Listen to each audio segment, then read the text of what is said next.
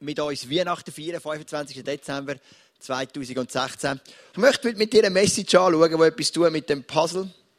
Ich sage später noch was. Und es geht um den Esra. Und der Esra ist ein Mann aus dem Alten Testament und du denkst vielleicht, ja, aber was um alles in der Welt hat der Esra zu tun mit Weihnachten? Aber ich kann dir etwas sagen, der Kreis wird sich schliessen. Wir machen heute einen extrem interessanten Spannungsaufbau, dass wir am Schluss voll den Nagel auf den Kopf treffen. Jetzt, ich möchte noch beten und dann gehen wir rein. Vater im Himmel, ich danke dir, wir dürfen da sein an der Weihnachten, dass wir miteinander die Weihnachtscelebration haben. Danke, dass du unsere Herzen öffnest, unsere Ohren öffnest, unsere Augen öffnest und dass wir etwas mitnehmen dürfen für den wunderbaren Tag, den wir heute feiern. Amen. Wer ist der Esra? Das Buch Esra ist ein kleines Buch im Alten Testament, vielleicht etwa 10 Kapitel, und es umfasst 108 Jahre. Der Zeitraum vom Edikt vom Kyros, wir schauen dann noch an, was der genau gesagt hat, bis zur zweiten Rückkehr vom Esra nach Jerusalem. Das alles macht jetzt für dich noch nicht viel Sinn. Keine Ahnung, ich kläre dich noch auf. Der Esra war ein Schriftgelehrter im babylonischen Exil und in Jerusalem. Okay, jetzt kurze Geschichte. Das Volk Israel, Jerusalem, Juda sind mit Gott unterwegs oder eben auch nicht, immer weniger, wenden sich immer mehr von Gott ab. Und irgendwann lässt Gott zu, dass der bekannte König Nebukadnezar vom babylonischen Reich Jerusalem angreift, einnimmt und die ganze Oberschicht und die fähigen Handwerker deportiert auf Babylon und das normale Fußvolk lässt er zurück in Jerusalem, aber natürlich ohne jegliche Macht, ohne jegliche Autorität. Was der Nebukadnezar auch macht, er zerstört den Tempel von Gott, den Tempel von Jerusalem komplett, raubt alle Tempelschätze und der Tempel ist an einem Erdboden gleich und die Stadtmauer zerstört er auch noch. Für so die Umstände. Und es gibt eine bekannte Oper von Giuseppe Verdi und du musst wissen, Opern sind nicht mehr meine Generation. Und ich finde Opern grundsätzlich nicht schön. Ich war in Berlin, ich habe die Oper gehört namens Zauberflöte in einem der modernsten und innovativsten und bekanntesten Opernsäle der ganzen Welt, habe ich mir sagen lassen in Berlin. Und ich habe es schrecklich gefunden und ich bin eingeschlafen. Ich bin eingeschlafen in Berlin mit meiner Frau zusammen, sie ist nicht eingeschlafen. Opern sagen wir weg, aber es gibt wirklich die eine Oper, die heisst Nabucco. Nabucco ist der italienische Name für Nebukadnezar. Und die ist von Giuseppe Verdi, die finde ich wunderschön. Und der Höhepunkt ist der Gefangenenchor von eben, es erzählt die Geschichte, wo die Gefangenen von Jerusalem nach Babylon geführt werden. Geschrieben von Giuseppe Verdi, und der hat gelebt irgendwo Anfangs 19. Jahrhundert bis Ende 19. Jahrhundert in Italien. Und wir gehen geschwind rein in den Gefangenenchor vom Nabucco. So wird es jetzt so weitergehen, 9 Minuten. Aber ich finde, das gefreut mich, das Lied. Ich finde das wunderschön. Und du siehst auf diesen Steinen, es war übrigens in Verona, der Opernhauptstadt, weltweit würde ich fast sagen, haben wir das gespielt. Und die Leute auf diesen Steinen, das sind eben die Gefangenen von Jerusalem, die jetzt abgeführt werden nach Babylon. Und du siehst so die Leere in ihrem Gesicht. Das war der grösste Schlag in der Geschichte vom Volk Israel. Jerusalem wird erobert und die babylonische Gefangenschaft fängt an. 70 Jahre sind sie in dieser Gefangenschaft. Und es gibt auch einen bekannten Song von der Bonnie M., oder? At the Rivers of Babylon. Du kennst das, erzählt auch von dieser Geschichte. Und du bist dort, sind das Volk Israel 70 Jahre und sie denken, Gott ist es das gewesen. Und vielleicht kennst du den Gedanken, irgendetwas in deinem Leben geht nicht weiter. Du hast eine Krankheit, eine Person, wo du denkst, es kommt vielleicht zurück zum Glauben, entwickelt sich nicht weiter, dein Geschäft funktioniert nicht mehr, deine Familie ist zerstritten. So ist dem Volk Israel gegangen, sie sind in dieser Gefangenschaft und denken, hey Gott, ist es das gewesen? Hast du uns vergessen? Gibt es wieder je eines Volk Israel? Geht unsere Geschichte je eines weiter? Und die Predigt, die ich heute Morgen richtet sich an Menschen, die sich manchmal so fühlen. Du fühlst dich in deinem Leben, Gott sieh eines wieder weiter. Gott, ich sehe all die Wunder, die andere immer davon erzählen, eben nicht. Gott, ich erlebe das nicht, was ich immer höre. Ich sehe eine Realität um mich herum, die noch nicht dem entspricht, was ich mir vorstelle. So ist es diesen Menschen gegangen in Babylon, die 70 Jahre. So ist es sicher auch Esra gegangen. Und so geht es manchmal dir und mir. Aber dann ist etwas passiert. Und das ist die Veränderung in dieser ganzen Geschichte. Und die möchte ich mit dir lesen im Esra Kapitel 1, 1-4. Im ersten Regierungsjahr des Perserkönigs Kyros ließ der Herr in Erfüllung gehen, was er durch den Propheten Jeremia vorausgesagt hatte. Er bewegte Kyros dazu, in seinem ganzen Reich mündlich und schriftlich folgenden Erlass zu verkünden. Jetzt musst du hören, was er dem Volk Israel in Babylon sagt. Kyros, der König von Persien, gibt bekannt: Alle Königreiche der Erde hat Gott, der Herr, der im Himmel regiert, in meine Gewalt gegeben. Er gab mir den Auftrag, ihm zu Ehren in Jerusalem in der Provinz Judäa einen Tempel zu bauen. Wer von euch zu seinem Volk gehört, soll nun nach Jerusalem ziehen und beim Wiederaufbau des Tempels mithelfen. Denn der Gott Israels will in Jerusalem angebetet werden. Sein Segen möge euch begleiten. Alle Untertanen meines Reiches sollen den Judäern, die bei ihnen leben, Silber und Gold, Vieh und was sie sonst noch brauchen, mitgeben. Zusätzlich zu den freiwilligen Gaben für den Tempel in Jerusalem. Stell dir vor, du bist dort in 70 Jahren gefangen. Oder gefangen, bist einfach verschleppt, hast vorne die ausdruckslosen Gesichter gesehen. Und dann kommt der König Kyros, oder auch bekannt unter dem Namen Darius I. Und das verändert alles. Er sagt, es gibt einen Gott im Himmel. Das ist der Gott von dem Volk Israel. Er schickt die Leute zurück, baut den Tempel wieder auf und sagt zu seinen Untertanen, zu den Babyloniern, gebt denen alles mit, was sie brauchen. Wir müssen nicht mal etwas zahlen dafür. Es sind die Momente, wo du mit Gott unterwegs bist, wo du plötzlich in Ehrfurcht auf die Knie gehst und sagst, Gott, was bist du für ein grosser Gott? Nach 70 Jahren Kampf, plötzlich kommt der Darius I. und es verändert alles. Er sagt, geht zurück, baut den Tempel auf, ich gebe euch alles mit, was ihr braucht. Ihr habt den einzig wahren Gott, alle sollen ihn anbeten. Du bist so paff. Und du denkst, wow Gott. So ist es mir gegangen, als wir hier ins Kino Broadway reingekommen sind. Wo wir plötzlich das angeboten bekommen. Wir haben es ja nicht mal wirklich selber gesucht. Und plötzlich sind wir da, sind die 4 Kinosäle und haben etwas Wunderschönes daraus gemacht. Und du hast so die Momente, wo du sagst, wow Gott, ich erstarre in Ehrfurcht vor deiner Grösse. Stolz hat dann keinen Platz, weil du weißt, das kann nur Gott machen. Oder am 14. August, am Vision Sunday, bin ich da vor der Kirche gestanden und habe gesagt, unsere 2 Worship-Leiter verlassen die Kirche, wir haben nichts mehr. Und ein paar Wochen später stehe ich hier hin und sage, wir haben Sandy und Linda, 2 fantastische neue Worship-Leiter und einige Leute, die sich für die Band committed. Und du stehst so da in Ehrfurcht und sagst, wow, du bist ein grosser Gott. 15. Januar haben wir ein Connect-Event für neue Worshipper und bereits 4 Leute wollen dort kommen und sagen, wir möchten eine neue Band. Und du sagst, wow Gott, du bist ein grosser Gott. Du erstarrst in Ehrfurcht. Wir haben eine Geschichte, Rebecca und ich, mit unseren Kindern. Unser erstes Kind war ein Abort und das zweite Kind, der Levin, hat einen Menschen gesehen, unheilbare Krankheit. Und dann ist unser drittes Kind, der Jahr und das ist einfach gesund. Und mit unserer Geschichte ist das ja nicht selbstverständlich. Und du stehst vor dem Gott in Ehrfurcht oder auf den Knien und sagst, Gott, was bist du für ein grosser Gott, dass es einfach ein gesundes Kind gibt. Du bist erschlagen von dieser Grösse und von dieser Majestät von dem Gott. Und so ist es dem Volk gegangen. In Babylon. Plötzlich kommt ein König ansatzlos und sagt, es wird sich alles verändern in deinem Leben oder im Leben der Israeliten. Warum? Warum hat das der König gemacht? Wir wissen es nicht genau. Wir lesen aber im Buch Daniel 6, Vers 29 von dem Mann namens Daniel, der auch so ein verschleppter junger Mann war, haben wir vor 2 Wochen davon gehabt in der Kirche da. Während der Regierungszeit des Darius und auch unter der Herrschaft des Persienkönigs Kyros genoss Daniel hohes Ansehen. Also der Daniel ist dort, hat gutes, höchstes Ansehen gehabt, ist einer der höchsten vom Reich. Vielleicht hat er ein bisschen Werbung gemacht für den Gott von Israel.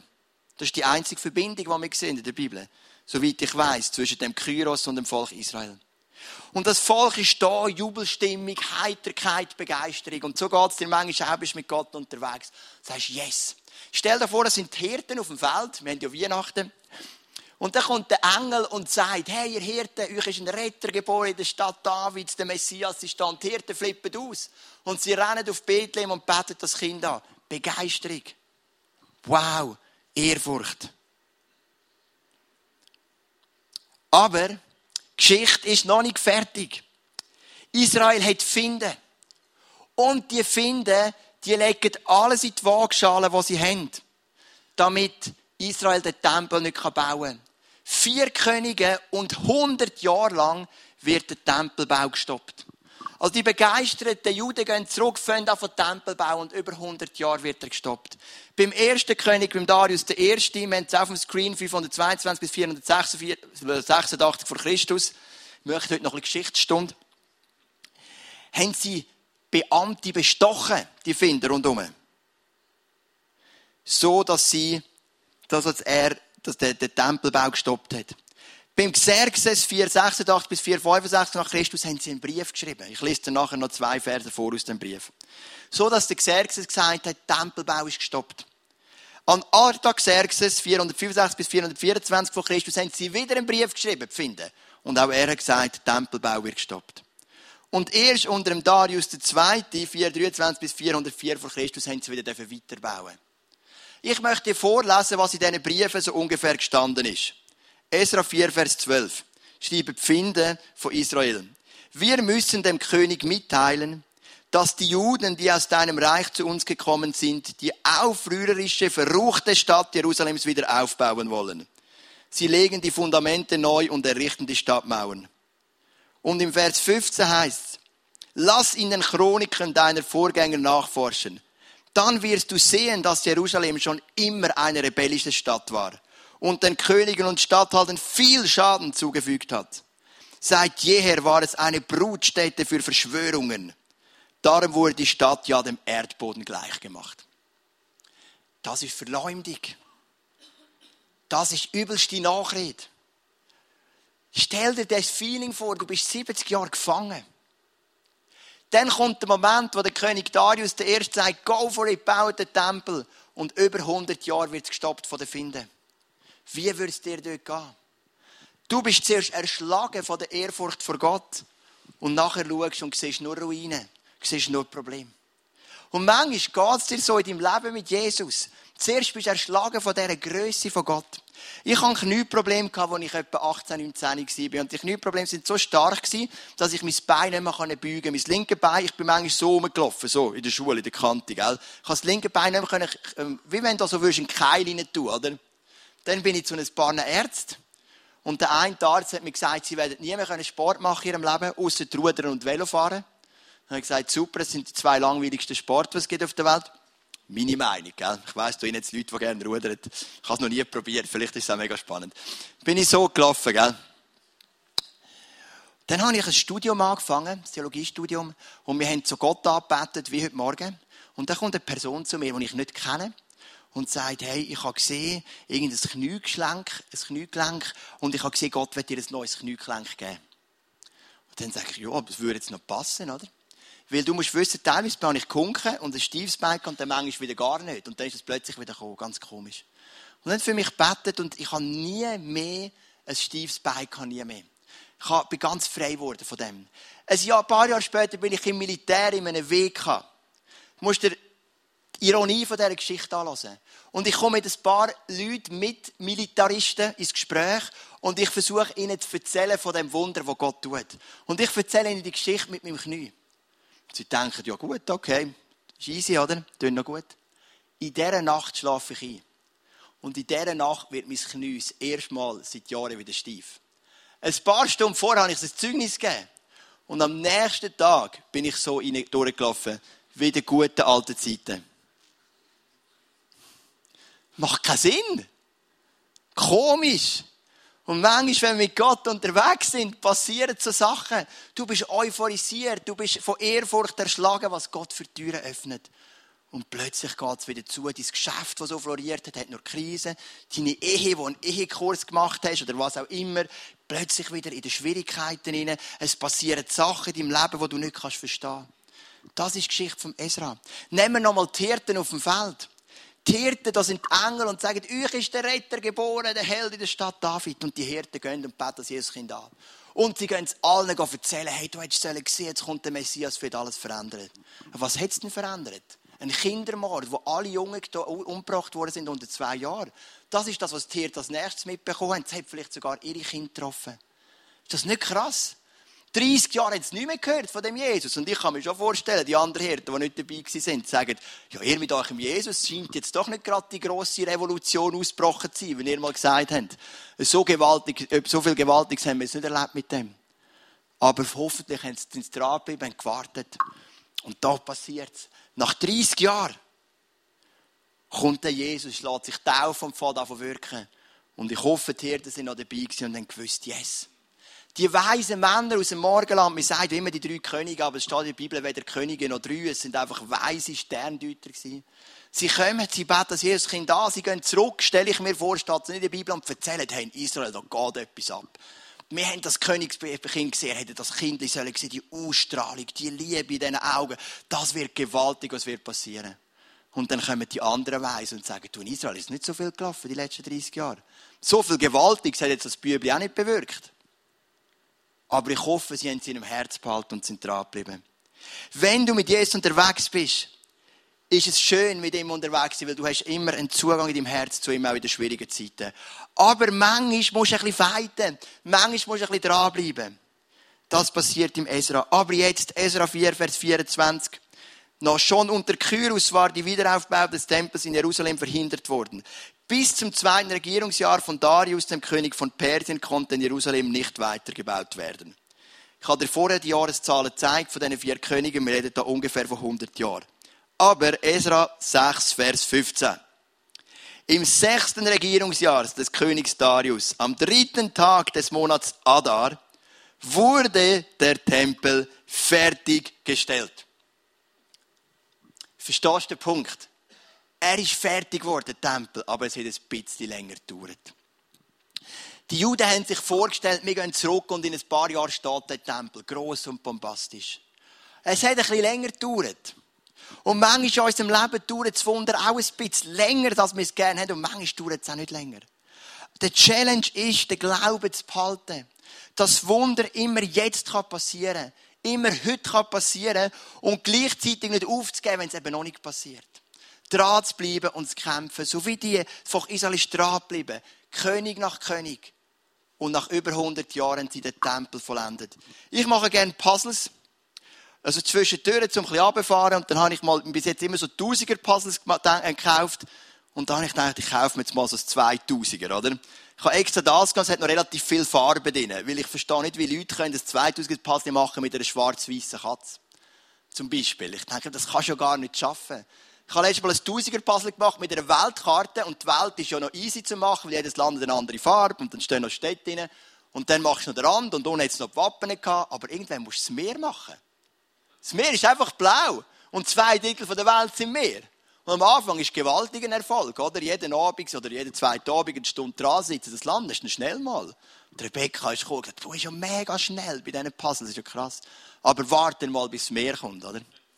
Dann wird es weniger lustig. Dann kannst du nur nach Formen gehen von den Puzzleteilen. Dann tust du Puzzleteile nach Formen einordnen. Und wenn du gewisse Randgebiete hast, tust du überall versuchen, ob auch das Puzzleteil geht. Das ist eine extrem fantasielose Arbeit. Aber irgendwann wird dein Puzzle fertig und ich liebe den Moment und darum mache ich, glaube ich, Puzzles. Wenn du den letzten Stein rein tust. Weisst, es ist geschafft. Oder früher in der Schule habe ich Bastelbögen gemacht. Kennst du noch so Schloss Schien und so Zeug, oder? Und dann machst du die Bastelbögen. Und der Bastelbogen selber macht nicht wirklich Spass. Aber in dem Moment, wo du das letzte Dächli auf den letzten Turm vom Schloss Schien rein tust, dann weisst du, ich habe es geschafft. Ich habe durchgebissen. Ich bin durch die Wüstenzeiten von dem Bastelbogen durch. Aber ich habe es geschafft. Es kommt der Moment. Und das ist passiert bei dem Esra. Bei dem Volk Israel. Der Moment ist gekommen, wo sie den Tempel fertig gebaut haben. Und das ist Weihnachten. Was hat denn das mit Weihnachten zu tun, die Geschichte vom Esra? Muss man Folgendes überlegen. Gott macht Menschen. Menschen entscheiden sich, von Gott davonzulaufen. Dann kommt der sogenannte Sündenfall. Und nach dem Sündenfall kommt die erste Voraussage auf Jesus, was heisst, aus dem Samen von der Frau, von der Eva, wird ein Nachkommen erwecken, das die Schlange und ihre Nachkommen wird zerstören. Das ist eine Prophezeiung auf Jesus. Stell dir vor, wer steht dabei gewesen? Du wärst vor Begeisterung umgesprungen und gesagt, es gibt einen Sieger. Aber dann hast du noch ein bisschen gewartet. 1000 Jahre vor Christus kommt der David. Und in seinen Psalmen, in seinen Nähen, wo Jesus sagt, er ganz viele wahre Sachen über Jesus. Er sagt zum Beispiel, dass das Gewand von Jesus ausgelost wird. Er sagt, es wird ihm kein Knochen gebrochen und so weiter. Und die Leute haben das gehört und vielleicht gesagt, der David redet vom Messias, der Messias kommt gleich. 1000 Jahre. 700 Jahre vor Christus kommt Jesaja und bringt die wichtigste Voraussage über Jesus überhaupt. Und die steht in Jesaja 53, Vers 4 und 5. Dabei war es unsere Krankheit, die er auf sich nahm. Er erlitt die Schmerzen, die wir hätten ertragen müssen. Wir aber dachten, diese Leiden seien Gottes gerechte Strafe für ihn. Wir glaubten, dass Gott ihn schlug und leiden ließ, weil er es verdient hatte. Doch er wurde blutig geschlagen, weil wir Gott die Treue gebrochen hatten. Wegen unserer Sünden wurde er durchbohrt. Er wurde für uns bestraft und wir haben nun Frieden mit Gott. Durch seine Wunden sind wir geheilt. Das ist doch schön. Ein Jesus, der sein Leben hineingibt für dich. Der ans Kreuz geht für dich. Der deine Sünden trägt, der dir neues Leben gibt, neuen Frieden gibt. Stell dir vor, du wärst mit Jesaja gewesen. Jesaja war ein bekannter Prophet und einer der wenigsten Propheten vom Alten Testament, der nicht verfolgt, sondern extrem hoch angesehen war. Und die Leute sind zu seinen Füßen gesessen. Und du bist dort und du hörst das über den Messias, der dir deine Sünden vergibt, der deine Schmerzen heilt und so weiter. Hey, du wärst ausgeflippt vor Freude. Du wärst heimgesprungen zu deiner Family, zu deinen Freunden und gesagt, hey, ihr hättet hören, was Jesaja sagt. Am Schluss würdest du vielleicht sagen, er hat den Zeitpunkt nicht gesagt. Es könnte schon sein, dass es noch 1-2 Monate geht, bis der Messias kommt. Vielleicht ein Jahr Maximum, oder? Aber 700 Jahre später kommt er. Weihnachten. Das ist Weihnachten. Und in diesen Zeiten stellst du dir manchmal 3 Fragen. Wo bist du, Gott? Wann kommt endlich das Wunder? Und wann kommt der Durchbruch? Und du bist in dieser Spannung von dem Warten. Und jetzt möchte ich nochmal auf die Geschichte eingehen von den Engeln bei den Hirten. Zu der Weihnachtsgeschichte. Weil mir ist etwas aufgefallen, als ich Lukas 1, Vers 10 bis 12 gelesen habe. Aber der Engel sagte, fürchtet euch nicht. Also die Hirten sind da versammelt und da kommt der Engel und sagt, fürchtet euch nicht. Ich verkündige euch eine Botschaft, die das ganze Volk mit großer Freude erfüllt. Heute ist für euch in der Stadt, in der schon David geboren wurde, der lang ersehnte Retter zur Welt gekommen. Es ist Christus der Herr. Und daran werdet ihr erkennen, das Kind liegt in Windeln gewickelt und in einer Futterkrippe. Ich meine, wenn du die Verse nimmst, könntest du über ganz viele Themen predigen. Du könntest über Engel predigen, über fürchtet euch nicht, über Freude könntest predigen, über den König David, über den Retter der Welt, über Jesus Christus, über den Herr, über die Windeln, die er reingewickelt ist, über die Futterkrippe. Du hättest locker 10 Themen, um darüber zu predigen. Und da wir ja über Weihnachten einen beschränkten Text zur Auswahl haben, habe ich auch über all die Themen. Das ist ja wahrscheinlich irgendwann mal predigt. Weil du musst ja jede Weihnacht etwas Kreatives erfinden aus ein paar Versen, oder? Und den Rest des Jahres hast du die ganze Bibel zur Verfügung. Das ist einfacher. Aber heute ist jetzt ein Wort. Und das ist das Wort heute. Heute. Das ist vielleicht das richtigste Wort in diesem Vers. Heute ist für euch. Heute. 700 Jahre vorher hat Jesaja die Prophetie gegeben. 1000 Jahre vorher der David. 4000 Jahre vorher Gott selber. Und heute ist es passiert. Weil es heute kommt irgendwann.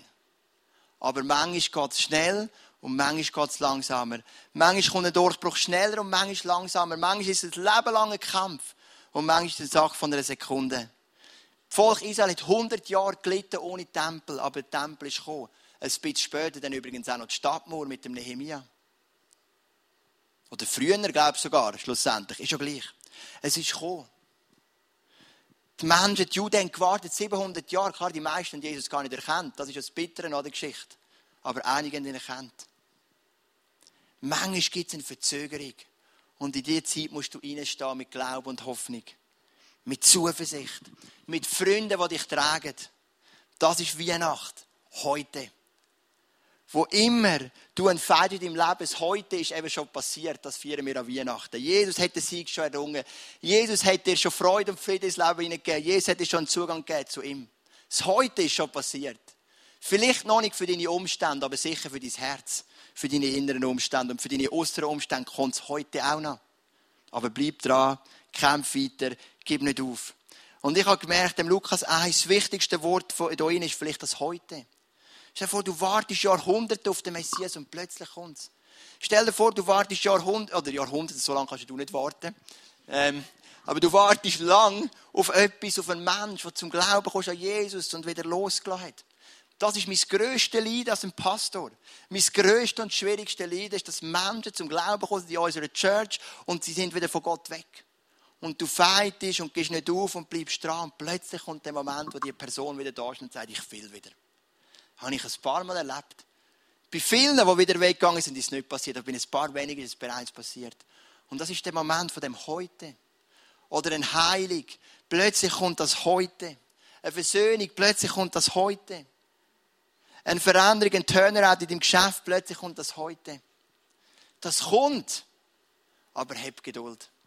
Und ich möchte noch enden mit einer Geschichte aus dem Alten Testament, wo genau das heute auch beschreibt. Und auch genau die Thematik. Es ist eine Geschichte von einem Mann namens Elisa. Der Elisa ist ein Prophet im Alten Testament. Und der reist in Israel, macht da und dort ein spektakuläres Wunder, lehrt den Leuten wahrscheinlich das Gesetz von Gott. Und wenn er unterwegs ist, kommt er immer durch ein kleines Dörfchen namens Shunem. Shunem, das ist ein Kaff am Ende von Israel. Oder kannst du bei uns vergleichen mit irgendeinem abgelegenen Bergdorf im Kanton Uri zum Beispiel. Oder? Und der Elisa kommt irgendwo in dem Shunem vorbei und es ist eine wohlhabende Familie, nicht ein wohlhabendes Ehepaar und die Frau sagt, komm, du kommst so regelmäßig durch das Shunem, wir machen für dich ein Zimmerli parat in unserem Haus. Und der Elisa geniesst das auf seiner strapazenvollen Reise, kommt er ab und zu in dem Shunem vorbei und er geht ins Zimmer und relaxt und entspannt, das war ein bisschen sein Wellness für seine Seele vermutlich. Irgendwann geht er zu dieser Frau an und sagt, Frau, hast du einen Wunsch? Die Frau sagt, ich bin wunschlos glücklich.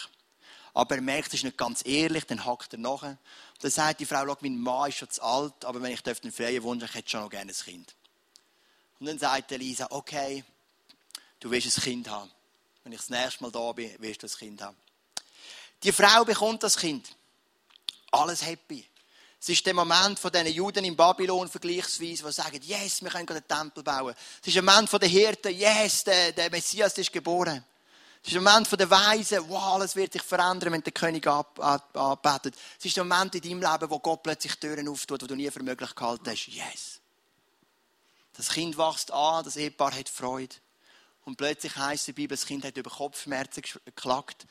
Die Frau nimmt es heim und das Kind stirbt in kurzer Zeit. Die Frau ist dann und sagt, was um alles in der Welt soll das? Und sie reitet los und sucht sich Elisa und sie knöpft sich ihn vor und sagt, Elisa, ich habe dich nie gebeten um ein Kind. Du hast es aus mir rausgedrückt. Ich bin nie zu dir gekommen und gesagt, mach mir einen Gefallen. Aber was soll das? Du erreichst, dass ich ein Kind will. Du betest noch dein Gott darum, dass es passiert. Und jetzt ist der Frust grösser, als wenn ich keins gehabt hätte. Weil es ist gestorben mit ein paar Jahren alt. Und die Frau ist so niedergeschlagen. Und es ist der Moment, wo plötzlich vieles einbricht. Und du sagst, aber Gott, du hast doch die Türen geöffnet, ich verstehe es nicht. Aber die Geschichte ist noch nicht zu Ende. Der Elisa sagt zu der Frau, komm, wir gehen heim zum Kind. Die Frau sagt, okay. Und dann heisst, Elisa geht zu dem Kind. Macht einen komischen Move, leitet ein barmloses Kind auf und bläst seinen Atem rein. Und dann steht das Kind wieder auf von den Toten. Es ist, so wie es mir bekannt ist, nur eine von 2 Totenauserweckungen oder 3 im Alten Testament. Verstehst du die Geschichte? Das macht einfach keinen Sinn für die Frau im ersten Moment. Sie gibt sich ab mit ihrer Kinderlosigkeit, mit dem muss ich leben. Der Elisa bohrt nachher, bis sie sagt, dann gib mir doch ein Kind. Dann kommt das Kind, es wächst und hat Freude und dann ist es tot. Das macht einfach keinen Sinn. Aber das heute kommt eben. Bei dieser Frau ist es relativ schnell gegangen. Manchmal gibt es die Rückschläge mit Jesus. Denk an die Kinder, die gestorben, die umgebracht worden sind vom Herodes, an den Kindermord. Denk an die 30 Jahre, wo Jesus komplett von der Bildfläche verschwunden ist. Nicht mehr gehört, nicht mehr gesehen. Das Zimmermann Handwerk gelehrt hat, vermutlich im Haus von seinem Vater Josef. Aber das heute kommt. Und an der Weihnachten feiern wir genau etwas. Das heute. Das heute, wo dir die Frage beantwortet, wann kommt das Wunder? Es kommt heute. Die Frage ist nur, wann ist dies heute? Wann kommt der Durchbruch heute? Die Frage ist nur, wann ist dies heute? Aber was sicher gekommen ist, das grösste Wunder und der grösste Durchbruch ist schon gekommen. Nämlich ein Gott, der selber auf die Erde kommt als Mensch, sein Leben hingibt für dich und für mich, dass du zurückkommen in die Beziehung zum Vater. Das grösste Wunder und der grösste Durchbruch ist bereits da und ist bereits Realität für dein Leben. Ich möchte beten, dass wo immer du stehst in deinem Leben heute Morgen, in welchen Kämpfen du drin bist, in welchen Herausforderungen, in welchen Challenge, dass du das Glauben an das Heute nicht verlierst. Sondern dass der Glaube in deinem Heute, ja, das Heute stärker werden, denn jeweils bevor. Komm, wir stehen doch miteinander auf. Vater im Himmel, wir feiern heute vor allem etwas. Und das ist heute. Wir feiern heute. Weil heute ist heute. Heute ist der Moment, wo Jesus auf die Erde gekommen ist. Heute. 700 Jahre vorher die fantastische Prophetie von dem Jesaja. Begeisterungsschub vielleicht im Volk Israel von denen, die es gehört haben. Und dann geht einfach noch ein Zeitchen. Oder 100 Jahre warten, bis der Tempel vollendet ist. Aber das heute kommt. Sie haben den Tempel fertiggestellt. Jesus ist auf die Erde gekommen. Das heute kommt. Und du weisst ja, in unserem Leben, wo wir den Glauben festhalten an das heute. Den Glauben festhalten an das Wunder, das wird kommen, an den Durchbruch, der wird kommen. Manchmal geht es schnell und manchmal geht es lang. Aber etwas wollen wir möchten den Glauben behalten. Wir möchten einander unterstützen, den Glauben zu behalten. Wir möchten die Zuversicht behalten. Wir möchten die Hoffnung behalten. Und dann kommt der Moment, wo die Engel begegnet sind, diesen Hirten auf dem Feld und gesagt haben, heute. Heute ist euch der Retter geboren in der Stadt Davids. Ihr werdet erkennen, er ist in Windeln gewickelt und liegt in einer Futterkrippe. Es ist heute. Heute ist es passiert. Heute ist das jahrtausendlange Warten zu Ende. Heute ist er geboren. Heute ist vielleicht das Ende von deiner Krankheit, das Ende von deiner Unversöhnung, das Ende von deiner geschäftlichen Talfahrt. Heute. Weil Jesus ist heute auf die Erde gekommen. Und Vater im Himmel, auch wenn sich unsere Umstände nicht gerade heute verändern, wie wir es heute wünschen, dann hat sich doch ein Umstand durchs Heute verändert. Nämlich der, dass du auf die Erde gekommen bist durch deinen Sohn Jesus. Und er uns neues Leben, neue Hoffnung und eine neue Zukunft gibt. Und auch wenn sich unsere äußeren Umstände nicht immer verändern, aber unsere Inneren haben sich bereits verändert. Und darum sind wir froh und darum sind wir begeistert von dir. Auch wenn noch nicht immer alles sich so dreht, wie wir es uns gerne wünschen. Und auch wenn der Tempel noch nicht gebaut ist. Aber das heute wird kommen. Im Namen Jesus. Amen.